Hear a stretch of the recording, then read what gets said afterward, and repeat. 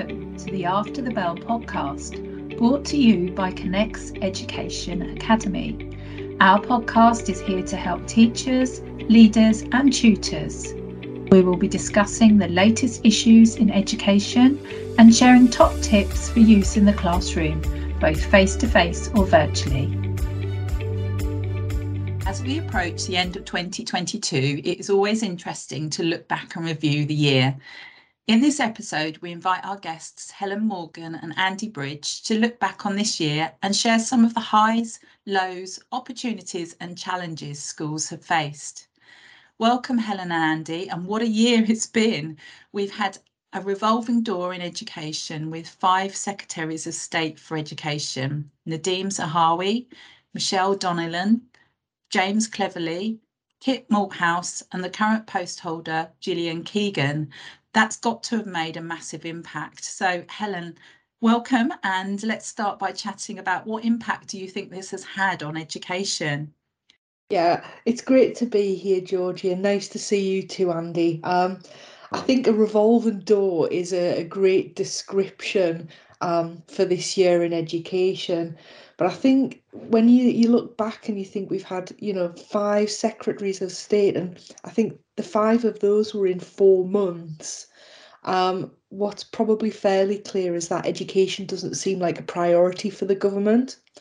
And I think, alongside it not being a real priority for them, their policy isn't clear. With every new Secretary of State, everybody in education is concerned about whether there's going to be a policy shift. The education bill is a good example. It was in, now it's out, but it's not quite out. There are bits of it that are still going to be in. So taking the Christmas theme, it feels a little bit like the hokey cokey. I think for schools, I think on a serious note, there are, huge questions over funding. And I think they're causing school leaders some real concern. There's an unfunded pay increase. There are significant issues with school buildings. And I think schools with the energy cost crisis are really struggling financially. So, I think in some respects, there's a bit of a lack of trust with the government and questions over that relationship with the profession. Yeah, definitely. I think schools are really struggling what's going to be thrown at them next. And I think really we're crying out for some stability here, aren't we? So, Andy, you've been at the thick of this, at the front of it, and just recently gone through your Ofsted inspection. So what things have been at the top of the agenda for schools are you finding? Morning, Georgie. Yeah, it's been, as Helen said, it's been a funny old year with so many people coming and going at the DFE. And I don't know, normally that would, like you said, bring a sense of, ooh, change is coming, what's going to happen, a bit of uncertainty, which I think it did. But then once you get to the 5th one, it's like a bit of like change fatigue, and people, it's a bit kind of rolling your eyes, someone new, another set of changes, or will it be out by the end of the month? So I think, as Helen said, there's that lack of trust and lack of consistency that people need to thrive, really. In terms of what's been at the top of schools' agendas this year, in primary schools, I would say there's been that real focus on the basics that some of the children will have missed in lockdown. So the fundamentals of reading, writing. There's been a massive increase in referrals to speech and language therapy, where some of those children that were very young during the lockdowns haven't developed the same skills that you would normally want to see in the EYFS stage. And the social and the emotional skills as well, I think, has been a huge priority for schools to embed that back in. Kind of at secondary level, we've seen an absolutely huge increase in safeguarding referrals for children needing mental health wellbeing and support, and that is just growing year on year on year. There's very limited capacity with CAMHS, extremely long waiting lists, so schools are having to find their own solutions and staff and resource that kind of mental health wellbeing support internally, which is perhaps something previously they would have just been able to outsource. So I think that's been a real priority this year. And then picking up some of the things from pre-COVID, the 2019 inspection framework's been kind of back with a bang this year. So there's been a lot of work the school's been doing on curriculum, making sure that they have a clear curriculum intent, the curriculum's well sequenced, but also having an eye on the gaps in knowledge that some students may have from the lockdowns and the inconsistency with remote education.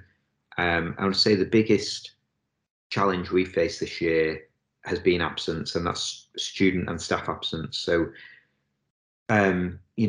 previously you'd maybe be looking at 95.5% attendance across England as an average.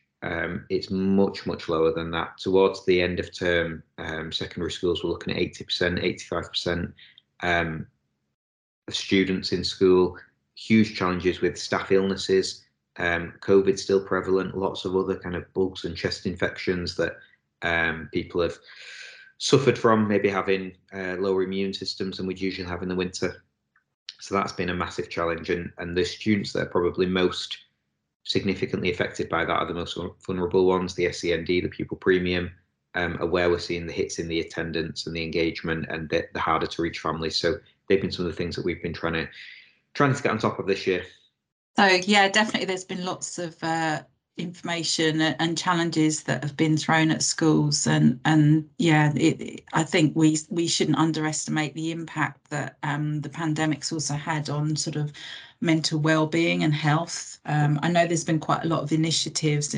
Here at Connects Education, we're involved in training up senior mental health leads and been approved by the DFE, but there's lots of requirement for that to be considered and brought to the forefront, as well as sort of all of the other elements that you mentioned there, Andy, as well. So catching up and establishing routines again for students, particularly the young ones. They've got large sort of gaps of learning that are missing, and it's only really truly becoming clear now the impact that COVID has had on vulnerable individuals as well. So Helen, what have been some of the highlights of this year, things that schools and educators can be really proud of? Let's get some positivity here on these conversations. Yeah, absolutely. I think, I spend a lot of time in lots of different schools, both in the UK and around the world. And I think one of the things that schools can be hugely proud of is the work that they've put in to actually establish some semblance of normality. So, in lots of schools, productions are back, school trips and visits are happening, extracurricular clubs are taking place, parents are back in school for face-to-face meetings. And I think for me, that sense of the school as a community is really starting to establish again. And there's a strong heartbeat despite all of the challenges from lots of schools. I think in secondary schools and high schools, it was the first round of exams, and the work undertaken by schools to get students ready for those exams after the level of disruption they've had, I think is a real credit to teachers, to school leaders, to parents for their support, but also to the young people themselves. I think, we forget how resilient young children and teenagers have had to be during the pandemic, and we're still not out of it in lots of respects. But I also think, one of the, when we kind of talk about education, we need to talk about teaching, don't we, and learning in the classroom.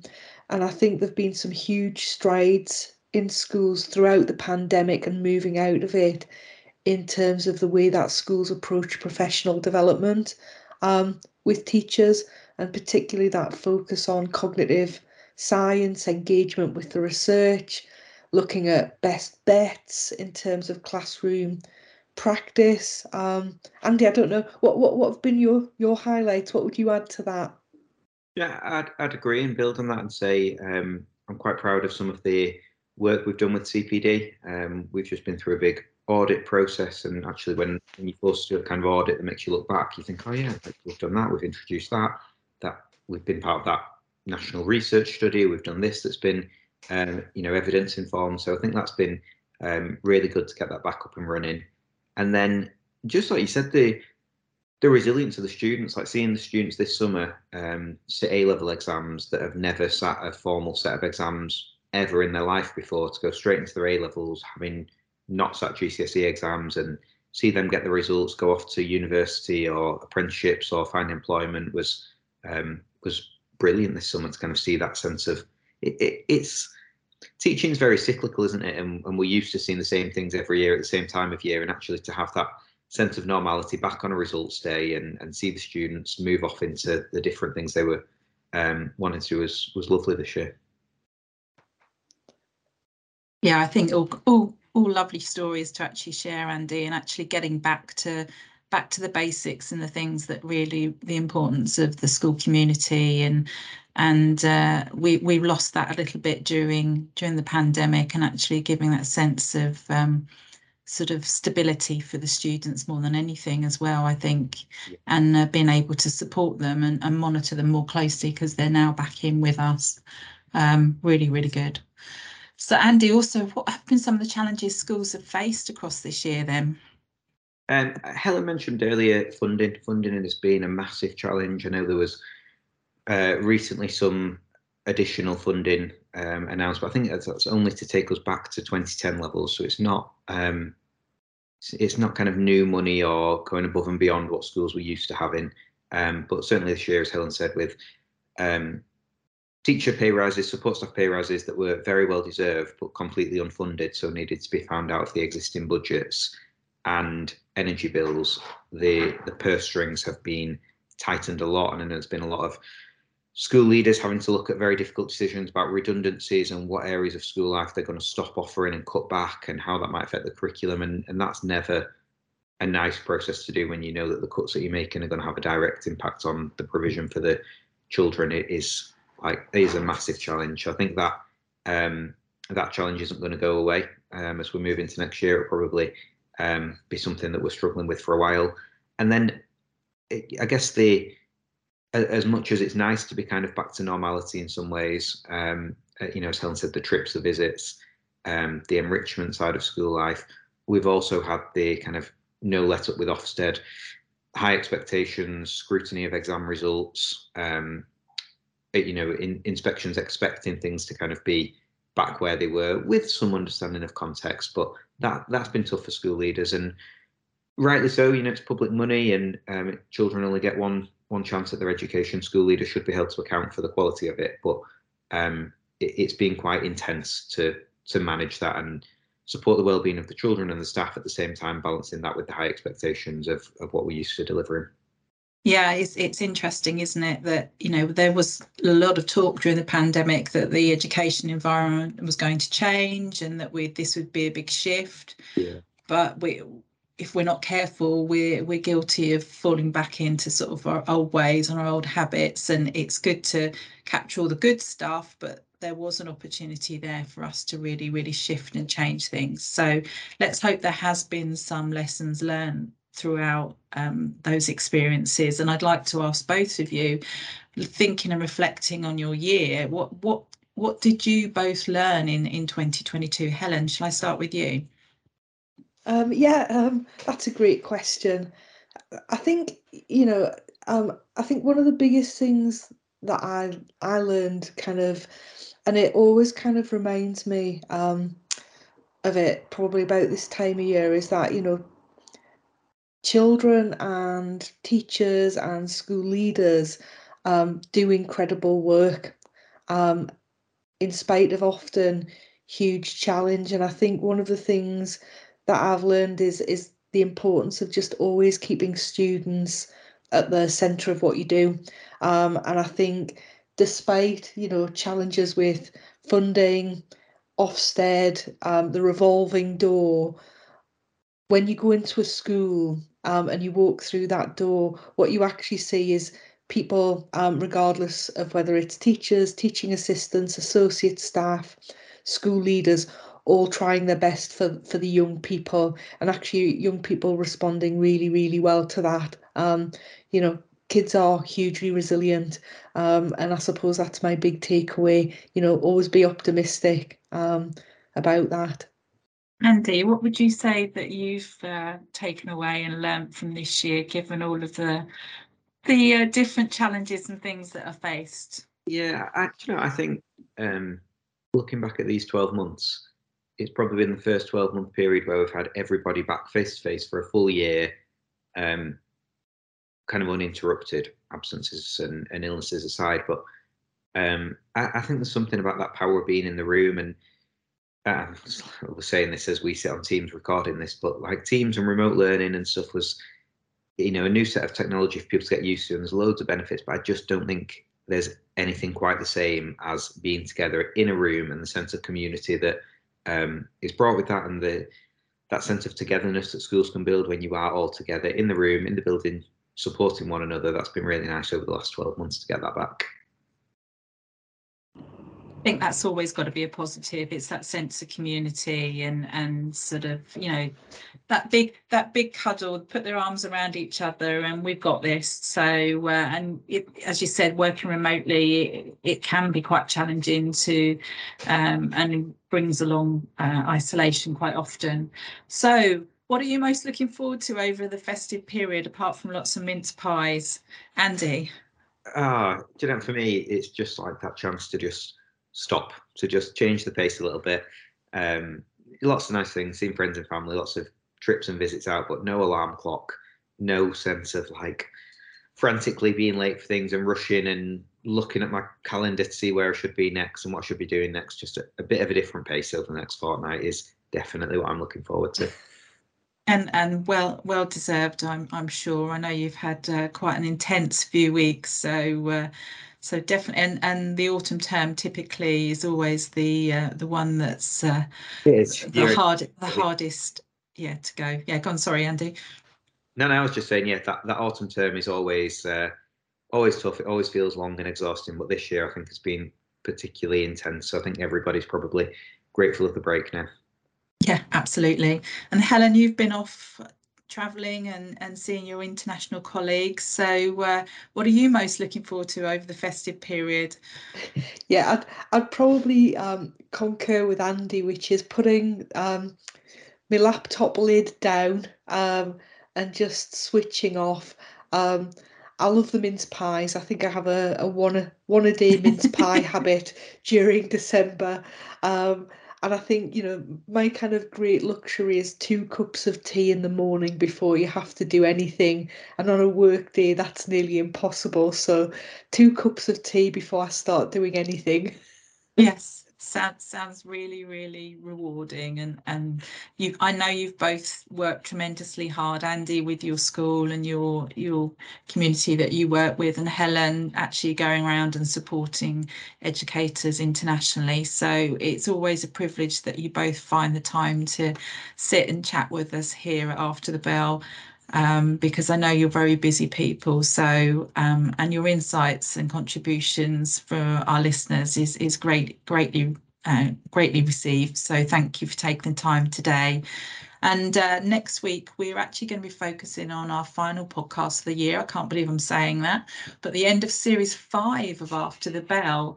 So we're going to be focusing on emerging trends in education for 2023 and how we can continue to keep learning coherent whilst focusing on priorities. Also how we can still meet the needs of each and every student with funding cuts and addressing support for the vulnerable and SEND, as we've referred to recently.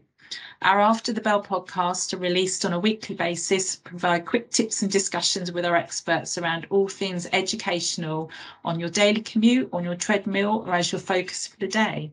Alongside these, we're also going to be reintroducing our webinars in the new year, which are offered free to the educational community, including teachers, leaders, tutors, and teaching assistants. So whether you're an early career teacher or looking for a refreshing approach to teaching practice within your school, these will be ideal for you. Thank you both, Andy and Helen, for joining us today and reflecting back on a very busy year in the government and education indeed. For 2022, and it will be great to have a chat about what we're looking forward to and the emerging trends in 2023. This is After the Bell. Thank you.